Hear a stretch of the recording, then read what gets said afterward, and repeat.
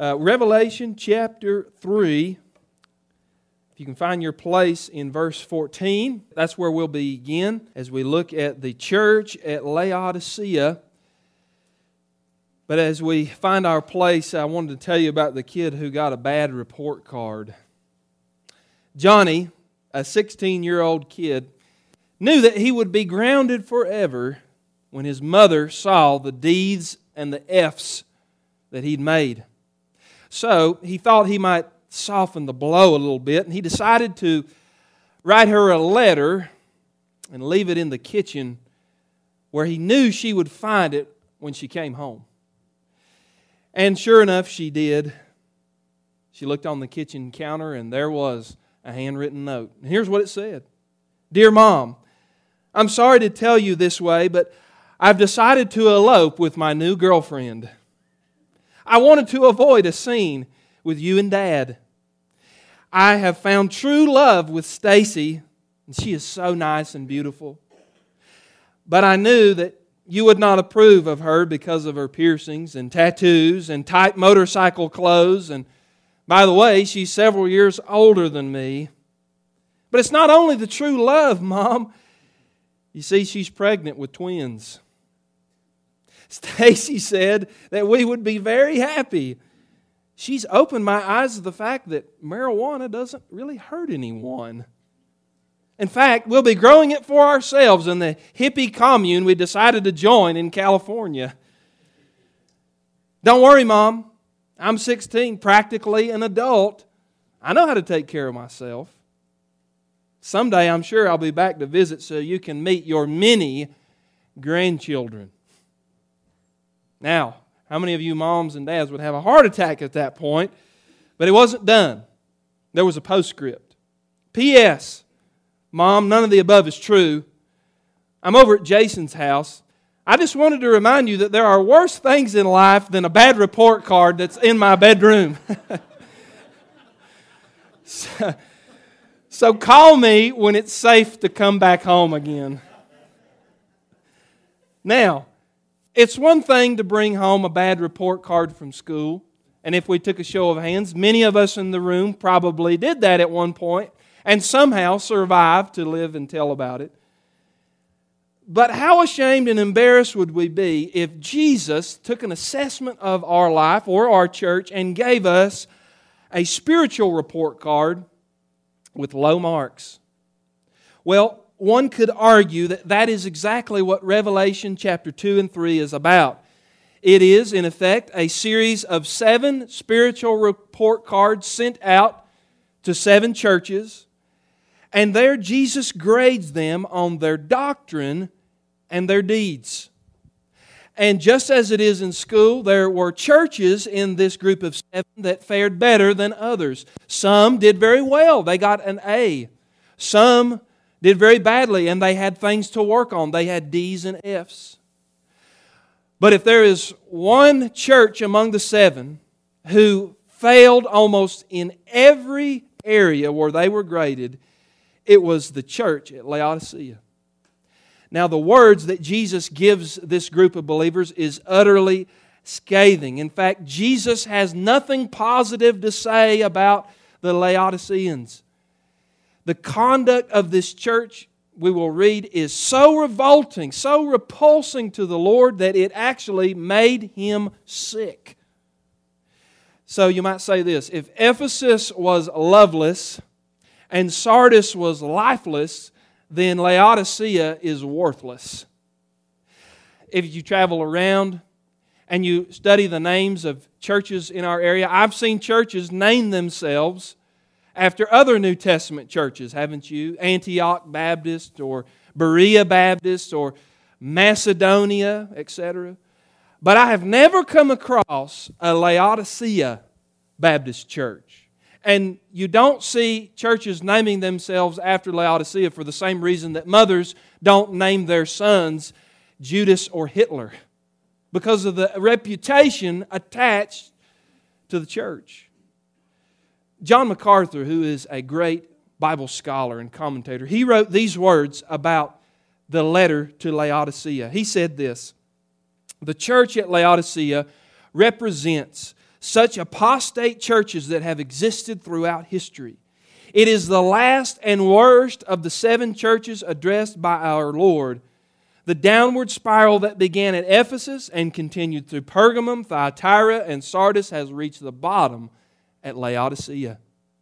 He continued, even at Sardis there were some true believers left, but the church at Laodicea was totally unregenerate and a false church. It has the grim distinction of being the only one of the 7 for whom Christ has no positive word of commendation. Now, as we study this letter to the Laodiceans, what we're going to see is it is both a mirror and a megaphone. It's a megaphone to warn us to avoid the sins that Laodicea committed, and it is also a mirror by which we can examine ourselves to see where our spiritual temperature is. Now, as we open our letter today, I want you to notice, number 1, the curse of lukewarm Christianity. And we read about this in verse 14 through 16. The curse of lukewarm Christianity. And to the angel of the church in Laodicea write, the words of the Amen, the faithful and true witness, the beginning of God's creation. I know your works. You are neither cold nor hot. Would that you were either cold or hot. So because you are lukewarm and neither hot nor cold, I will spit you out of my mouth. If you read it in the Old King James, it's even more gruesome. He says, I will vomit you out. Every time I read this passage, I think about when I was a college student at UNC. In the middle of the campus, there is a landmark known as the Old Well. Anytime you watch a basketball game or a football game, they always show Franklin Street and then they show the Old Well. It's a landmark there in campus. Right now, it's basically a glorified water fountain. There is actually a water fountain there and you can go and drink from it. The campus tradition says that if a student drinks from the Old Well on the first day of class, you'll have good luck. Well, I never found that to be true, but one day I was jogging through campus. I was trying to get my daily exercise. And if you know anything about Chapel Hill, it's one of the hottest holes in all of North Carolina in August and September. It is a muggy place. It's a humid place. And it was one of those days where I was running around campus trying to get my exercise. The sweat was rolling off of my body and my mouth was as dry as a cotton ball. And as I turned the corner down the street, I saw the Old Well in the distance and I thought, I'm going to stop there at the Old Well and get me a swig of water before I turn and hit the home stretch and finish up my exercise. Well, when I got there, I pushed the button on the water fountain and I started to drink from it, and it was the most putrid, copper-tasting water I had ever put on my tongue. In fact, I think a mouthful of pennies would have been more refreshing than the water that came out of the Old Well. And my initial reaction when I took it in was to go and spit it out. And every time I read this passage, I think about that instance. Now, according to what we just read here, there is nothing more distasteful to our Lord than lukewarm Christianity. Now, to understand a little bit of background about this church, let me show you something about their unique geography. Because if you study where Laodicea was stationed there in Asia Minor, they were in an interesting spot. Laodicea sat between two towns, Colossae and Hierapolis. Laodicea actually was in between two natural springs. Historians tell us that there were hot mineral baths in nearby Hierapolis and a fresh cold water spring in Colossae. And the Romans had actually built aqueducts from both of these springs to transport water to the people of Laodicea. But something happened. By the time that the hot water had arrived from Hierapolis, it had cooled down. And by the time that the cold water that was piped from Colossae to Laodicea arrived there, it had warmed up. And so what the Laodiceans received was water that wasn't hot enough to be relaxing, nor was it cold enough to be refreshing. In fact, the water there was tepid and putrid, and it wasn't really good. And Jesus borrows this analogy that the Laodiceans would have instantly connected with and said, you are like this, church. You're not hot, you're not cold. What are you? Whatever you are, he said, you make me sick. Now, why is that? Because lukewarm Christianity has nothing to offer anybody. Those who are on fire for the Lord bring a good witness to the gospel. But those who are ice cold, they are not interested in spiritual things, but at least they're not making any pretense about it. They're not hypocrites. But lukewarm Christianity is that thing which our God detests. Why? Because lukewarm Christians really are a mystery. What are they? Well, they say they're saved and born again, but they have no desire to reach the lost. They will come to church, but don't ask them to serve. Don't ask them to volunteer or do anything. When they do attend, it's only out of convenience with their schedule, as long as there's not a ball game or a trip that interferes with what they've got on their agenda. A lukewarm Christian says, I love Jesus with their lips, but it doesn't show up in their giving report. Don't ask a lukewarm Christian to give or tithe because they just won't do it. In short, I would say this, lukewarm Christians want enough of Jesus to get their hell insurance, but not enough of Jesus to actually radically change their life.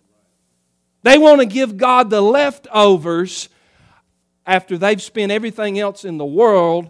They'll give God second-rate worship and not give Him their first and their best. And when it comes to taking a stand, a lukewarm Christian wants to remain neutral. They want to ride the fence. They want to be a fence sitter. I don't mean to be crude or crass or disgusting or anything like that, but I grew up in the country, and we were surrounded by farm animals.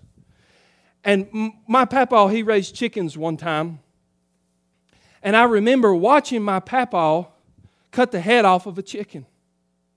You people who grew up in that environment, you know what I'm talking about. As a kid, I sat in the backyard near the barn, and I watched my papa go in and get the chicken out of the barn. He put it on the chop block, and he cut its head off. He threw the chicken down on the ground, and it started to flap around and flop around. And it was a startling thing to me. And I can remember asking my papa, I said, Papa, is he alive or is he dead? And you know what he said? Neither. And friend, that's the problem with lukewarm Christianity. Are they hot or are they cold? You can't tell if they're spiritually alive or spiritually dead. You don't know what they are. You don't know what their stance is. You don't know what they believe. A.W. Tozer, the great theologian, he wrote these words about lukewarm Christianity. He said, quote, modern Christianity has been watered down until the solution is so weak that if it were poison, it wouldn't hurt anyone, and if it were medicine, it wouldn't cure anyone. That's a description of the American church today if I've ever read it. That's the curse of lukewarm Christianity. But then I want you to notice number 2, the causes of lukewarm Christianity. Jesus is a great spiritual physician. And in the middle part of this letter, verse 17, Jesus gives 2 symptoms that plagued the believers here in Laodicea, and He helps us to understand what was it that caused them to be lukewarm. In verse 17, at the first part of that, He gives symptom number 1, which I would call comfort. He says in verse 17, for you say, I am rich, and I have prospered, and I need nothing. Now, historians are quick to tell us that if you study the background of Laodicea, that this was a posh, cosmopolitan, prosperous city. They had 3 great industries there in that city in the first century: finances and fashion and pharmaceuticals. Laodicea, first of all, was a banking center. It was known throughout the Roman Empire for its financial power. The city was also known for fashion. They raised a very rare and luxurious type of black wool in the city that was considered a luxury item, and it was sold for clothing and rugs and those kinds of things. And then also in Laodicea, they had a medical school. In fact, they had an industry there where they took some plants and made it into a capsule. And the capsule was meant to be crushed and mixed with water to form a paste. And they actually produced this capsule that was distributed throughout the Roman Empire. And the paste was actually an eye salve that people were to put on their eyes to solve all kinds of infections and eye problems. And now you can see why Jesus says this. You say that you are rich and you're prosper and you have need of nothing, because the lifestyle there in the city of Laodicea of making money and being rich and comfortable had bled now into the heart of this church. And the problem was that the spirit of materialism had caused them to be spiritually complacent, had caused them to be lazy and lukewarm. When I read that, I thought, how accurate a description of the American church today. Look at our country. Look at the United States of America. We are the most wealthy and prosperous nation in the history of the nations, and yet we're the most bored. We have the highest suicide rate. We're killing ourselves by the hundreds every day with drug overdoses. We are drunken, not only with liquor and wine, but with sexual immorality, and our divorce rate is sky high. You name all of the problems that we have, and yet alongside of that, look at how much we have. And that has bled into the church. Think about the American church today. We're the most wealthy church. We have great sprawling campuses. We have talent. We have big worship budgets and so on. And yet, if you look at the statistics and the numbers in America, the church is dying. Our baptisms are as low as they've ever been. We don't share the gospel with anybody. And when you examine the average life of the Christian today, there's no difference in the behavior of the world and the church. And we look at ourselves and we say, wow, look at our budget. Look at our building. Look at our celebrity pastor. And we say we're rich and prospered and have need of nothing. Joseph Tson was a Romanian pastor. He was actually in prison for his faith during the days of communist rule. He made this observation. He said this, 90% of Christians may pass the test of adversity, but 90% of Christians will fail the test of prosperity. You know, there's an interesting study that was done a few years ago in 2015. It was the Pew Research Group. They studied religion across the world. And they came away with an interesting connection. They noticed that there was a connection between a nation's wealth and the importance that they placed on religion. And what they found is that the wealthier a country becomes, the less significant religion plays in the lives of its people. And the researcher said this at the end, Americans and Europeans place less importance on religion in their lives than do a number of people in third world countries in Africa, the Middle East, and Asia. You say, why is that? Because the more that we have, the less that we are desperate and dependent upon God. The more that we have, the more prideful our hearts become. The more that we have, the less urgency we have to share the gospel with the dying and the broken. Because we've got all of our needs met, why don't we just sit here and soak and sour? We don't need to do anything. And yet, we have it backwards in the church. We have it completely reversed. We look at our world and we think, persecution, that's bad. That would kill the church. And yet the thing that is killing us is prosperity. It killed the nation of Israel. It killed the church in Laodicea. The number one contributor to spiritual apathy in the church or in the life of any Christian is prosperity. Where we get to the point to where we say, we don't need God. We're fine just the way that we are. And Jesus looks at that and says, you make me sick. Take that name church off because you're nothing more than just a country club. You don't need me. You don't want me. It seems that there is an inverse relationship between spiritual desire and financial wealth. The more that we have, the less we think we need God. You talk about influenza in America, in the church, we have a problem called affluenza. We have so much that we are comfortable and we say, things are just fine, Lord. I think we can go on without you. That's the first cause, comfort. The second cause of their lukewarmness is also in verse 17. It's conceit. Look at what he says here. For you say, I'm rich, I've prospered, I need nothing. Not realizing, here it is, that you are wretched, pitiable, poor, blind, and naked. Notice how Jesus hit on all of the industries that they boasted about in Laodicea. They boasted of their great pharmaceuticals, their eye salve. He said, you're blind. They boasted of their wealth and their resources. He says, you're poor.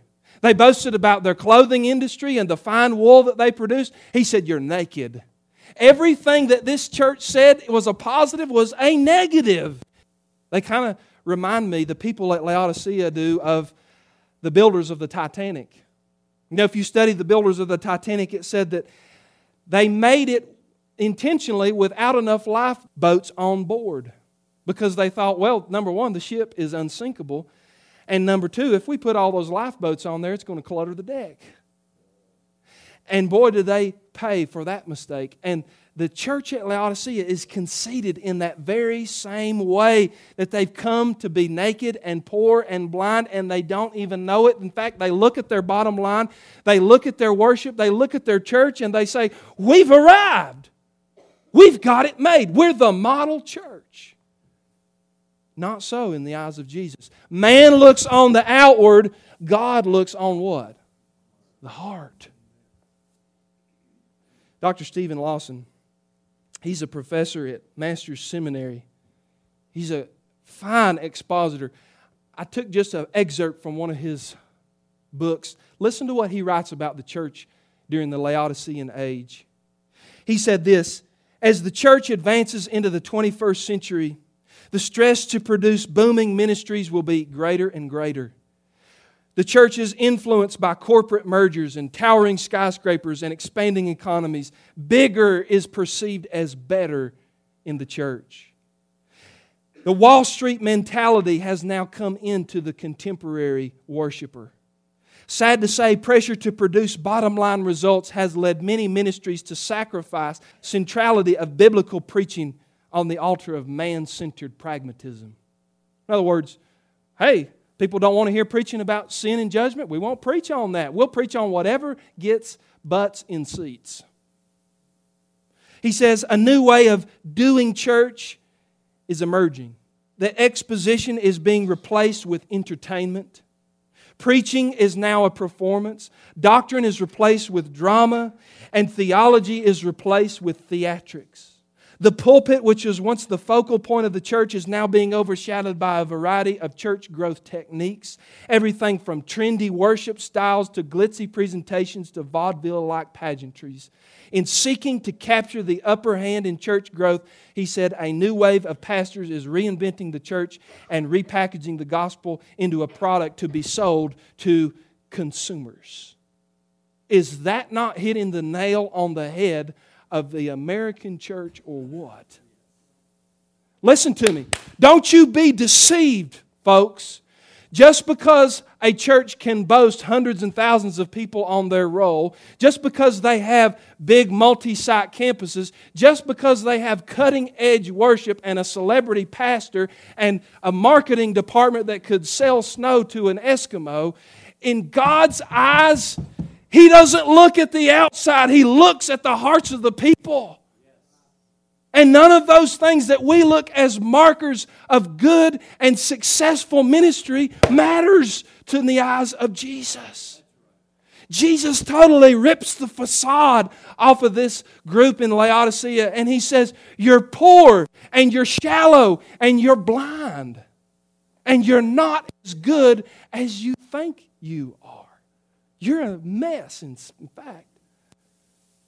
As we have studied the church through these 7, I've been quick to point out to you that there's a second level in which we can study these churches.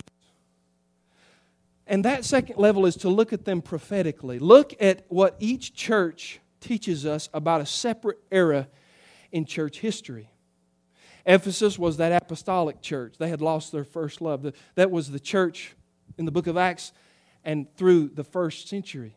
Smyrna was the persecuted church that came along later in the 100 and 200 and 300s, where the Roman Empire persecuted the church and tried to stamp it out. Then there was Pergamum. That was the church that was married to the world. And we saw that during that time period, their Christianity was made legal and they married the church and the state together. The Catholic faith was born.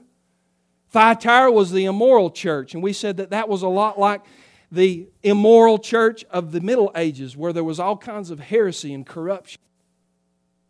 Philadelphia was that missionary church. The door was open where they could do missions and send people across the globe. And then we come to Laodicea. And most scholars are very confident that Laodicea is a picture of the church from about 1925 forward to present day. It's a picture of the church that is on the earth right prior to the rapture happening. And most of them say that we are living in that time period. We are living in Laodicea here in America. The folks are lukewarm, they're apathetic, they're worldly, they're apostate. And that's why I advise any young people going into ministry. I talk to guys going into ministry all the time. I say, listen, you better be dead set that this is what God has called you to do, because according to the times and the seasons, ministry is going to get harder and harder from this day forward. Look at the trend that our culture is going. Look how the darkness is growing. Look how the church is falling away. Friend, just go ahead and make your mind up. It's not going to get easier to serve Jesus. Because we are in that Laodicean age. There's a good side to it as well. Praise God. That's the church that's on the earth right before the rapture takes place. It's a dark time. It's a time when you could lose your head, but it's also an exciting time, friend, because I believe that Jesus is closer today than He was 100 years ago, 200 years ago, or whatever the case. The last of the last days. What an exciting time to live. What a great time to be a witness for the Lord Jesus Christ. Not only can you see the signs of the times, but you know that each day is a little bit closer to when the skies open and the trumpet is blown and the cry of command is given and the church goes up, up and away. That's the causes for lukewarm Christianity. That's also the curse of lukewarm Christianity. But let me finish here today and tell you about the cure for lukewarm Christianity. In the close of this letter, Dr. Jesus, the good physician here, gives two cures of how this church can go from sick to healthy. In verses 18 and 19, he gives the first counsel. He says, repent. Repent of our sins. Verse 18 says this, I counsel you to buy from me gold refined by fire, so that you may be rich, and white garments, so that you may clothe yourselves, and the shame of your nakedness may not be seen, and salve to anoint your eyes, so that you may see. Those whom I love I reprove and discipline. So be zealous, here it is, and repent. If you study the 7 letters to the 7 churches, you know one word that you're going to see repeated over and over and over again is repent.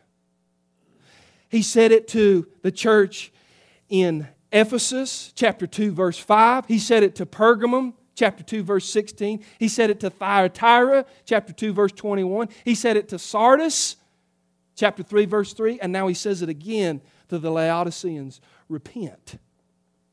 And notice what He adds there. Come from me and I'll give you gold and I will give you white garments. Now when Jesus tells His people this, He isn't indicating any kind of salvation by works, nothing like that. What He was saying was, look, you have misplaced your priorities. You have invested in the wrong kingdom. You've put all of your eggs in the basket of finances and pharmaceuticals and fashion. And in other words, what He's telling the church is stop investing in the things of the world that will have no eternal value. Return to me and I will be your true source of blessing. Come to me and I'll give you treasure that will last forever. That's what He's saying here to these people. They were proud of their bank accounts, that they overflowed with silver and gold. And He says, come to me and I'll show you how to lay up treasure in heaven that the moths can't get it and that the thieves can't steal. They were proud of their fine garments, and Jesus says, you come to me and you take off the rags of sin and I'll clothe you in my righteousness. They were proud of their eye salve, and Jesus said to them, come to me and I'll give you spiritual sight. I'll open your eyes to things that you've been blind to. And as we read this today, church, in our modern era, here's the question we have to ask ourselves individually and corporately. What do we have to repent of? I don't know what it is in your heart, in your life, but what do we need to repent of in our church? Materialism, apathy, pride, a lukewarm spirit that we bring into worship. What do we have to repent of? I like the way that one old country preacher said it. He said it like this. He said, it's time for God's church to wake up and sing up and pray up and preach up and never give up, let up, back up, or shut up until the church is filled up or Jesus calls us and we go up. Repent of our sins. Then the second cure, verse 20 through 22, is respond to the Savior. Look at what he says in verse 20. Behold, I stand at the door and knock. I stand at the door and knock. If anyone hears my voice and opens the door, I will come into him and eat with him and he with me. The one who conquers, I will grant him to sit with me on the throne, as I also conquered and sat down with my Father on His throne.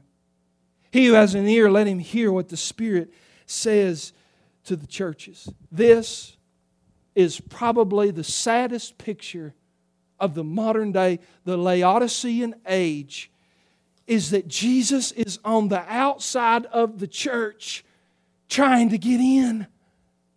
And He says, will you open up and let me come into the church that I purchased with my own blood? There's an interesting parallel, by the way, between the two comings of Christ. The first time that Jesus came, the Bible says in John 1:11 that He came into His own and His own received Him not. There wasn't any room for Him. And then He says, upon His second coming in Luke 18, He says, when the Son of Man returns, will He find any faith on the earth? Prior to Christ's return, we can expect the faith to grow dim. You know, that's some of the saddest words on earth. We don't have any room for you. Wasn't that the words that the innkeeper said to Jesus when He was still in Mary's womb? They knocked on the door of the inn. We don't have any room. You're going to have to go somewhere else. Wasn't that the message at the cross? As Jesus hung there bleeding and dying for the sins of the people, our sins that put Him there. What's the overarching message? The world had rejected the Son of God. We don't have any place for you, Jesus, except a criminal's cross. And yet, look at where we are today in most church settings. He gets the same treatment. He comes to the door of the church. He comes to the door of the human heart and says, can I come in? Can I fellowship with you? Can I spend some time with you?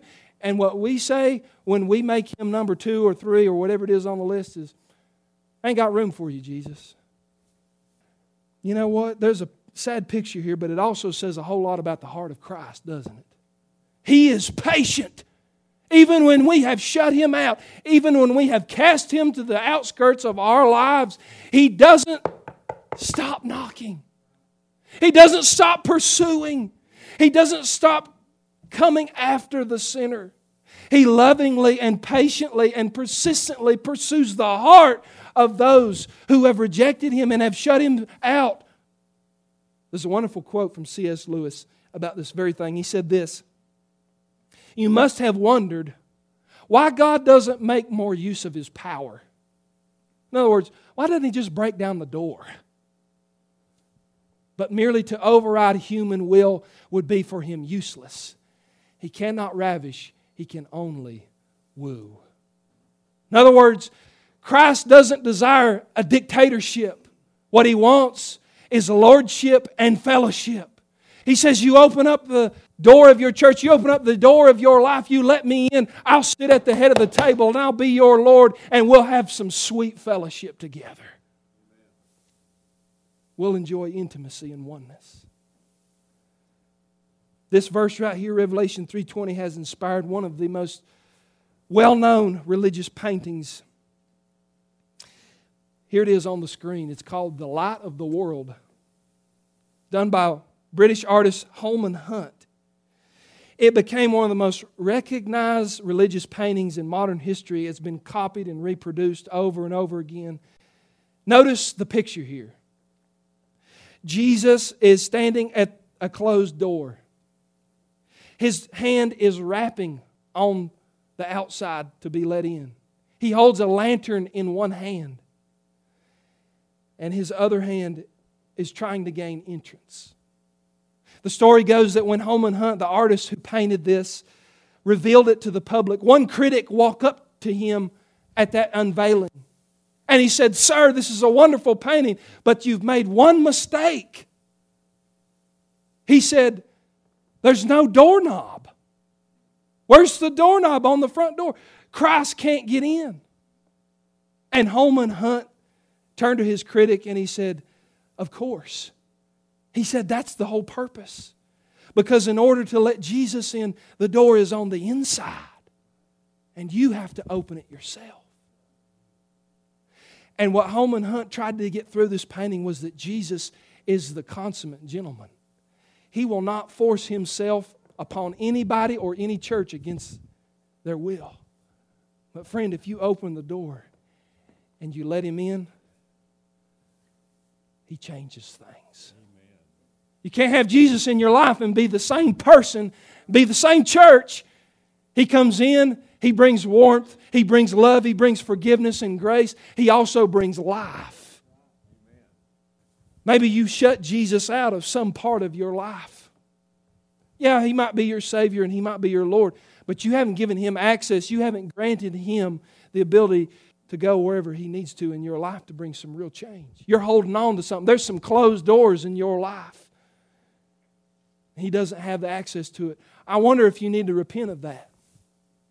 You need to open the door and say, "Lord, you need to come in here and clean out. Lord, I repent of this sin. You need to help me do better." Maybe we need that as a church too. We got some things we need to repent of as a people. And say, "Lord, if we're going to reach our community, if we're going to be a church that's here 100 years from now, if you tarry, we got to change some things, Lord." And it begins right here. Because the church isn't about a building. It isn't about a budget. It isn't even about one preacher. You know what it's about? The people. What God does in the hearts of the people.